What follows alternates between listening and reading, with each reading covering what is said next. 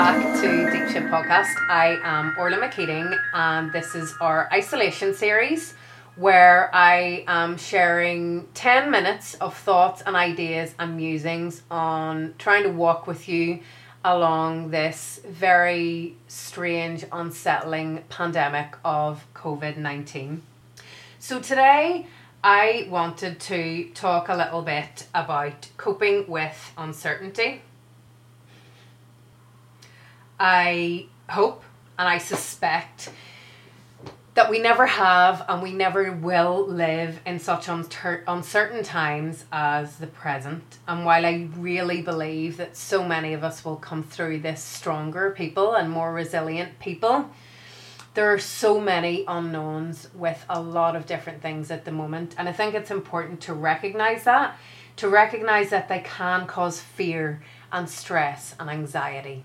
And so we don't know if, some of us don't know if we're going to have jobs after this, how it's going to affect our income, how it will affect growing our business if we have one, staffing, how it will affect food, our own health, and how we will be as humans and how we interact in the future.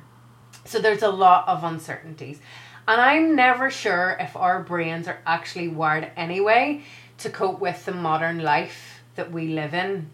But I do think that in terms of uncertainty, and actually with a lot of things, if you work out the strategies and tools to be able to cope with them, then you can manage it effectively. And that's kind of where I share my own experience and how I've navigated things in the past to cope with really challenging times in my own life.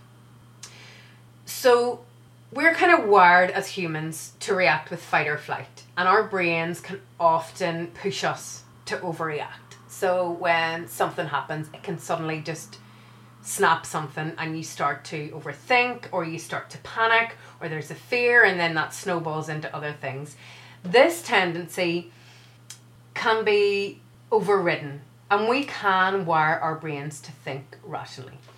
And this requires emotional intelligence, which is also EQ. And that's the ability to understand and manage your own emotions and the emotions of people around you.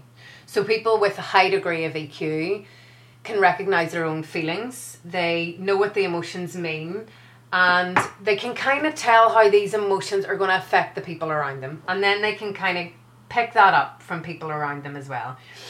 So, and actually, Talent Smart tested 1 million people quite recently, and 90% of top performers have a high EQ, which is quite interesting, because in training your brains to think rationally requires recognizing your own thoughts and feelings and moving forward with that.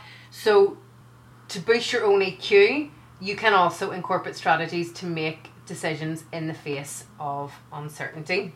So the whole kind of point of this is to share my own thoughts and tips on coping with uncertainty during these times. And I'm going to share 6 with you today. And I'm starting with number 1, which is control the controllable. So it's natural to be afraid of what we can't control.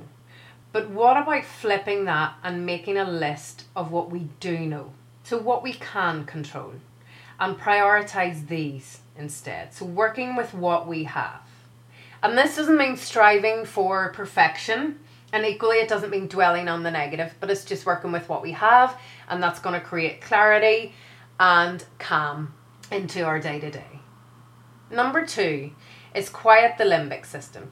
So the limbic system is a part of the brain where emotions are generated. So anxiety or fear or stress, and the trick here is to train your mind to recognize the sudden negative emotions and contain them. So focusing on the rational. So naturally, I find whenever I think about something that has panicked me in the past, it kind of snowballs. So it goes from one negative thought, for example, and I'll use something kind of relevant.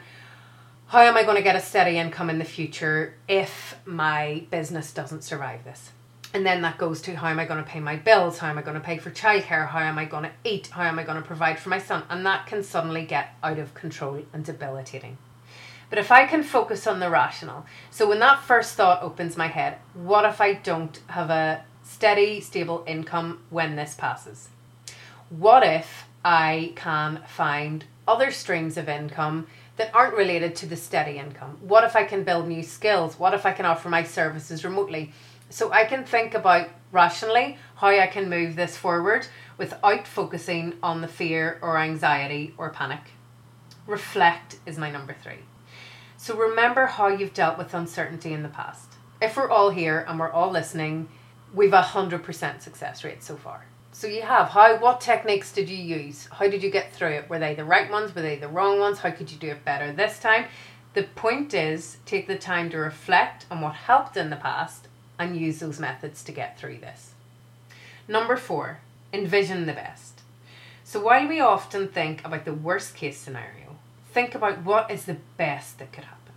Then picture the surroundings. Feel the emotions that comes with that as well, and what that can bring.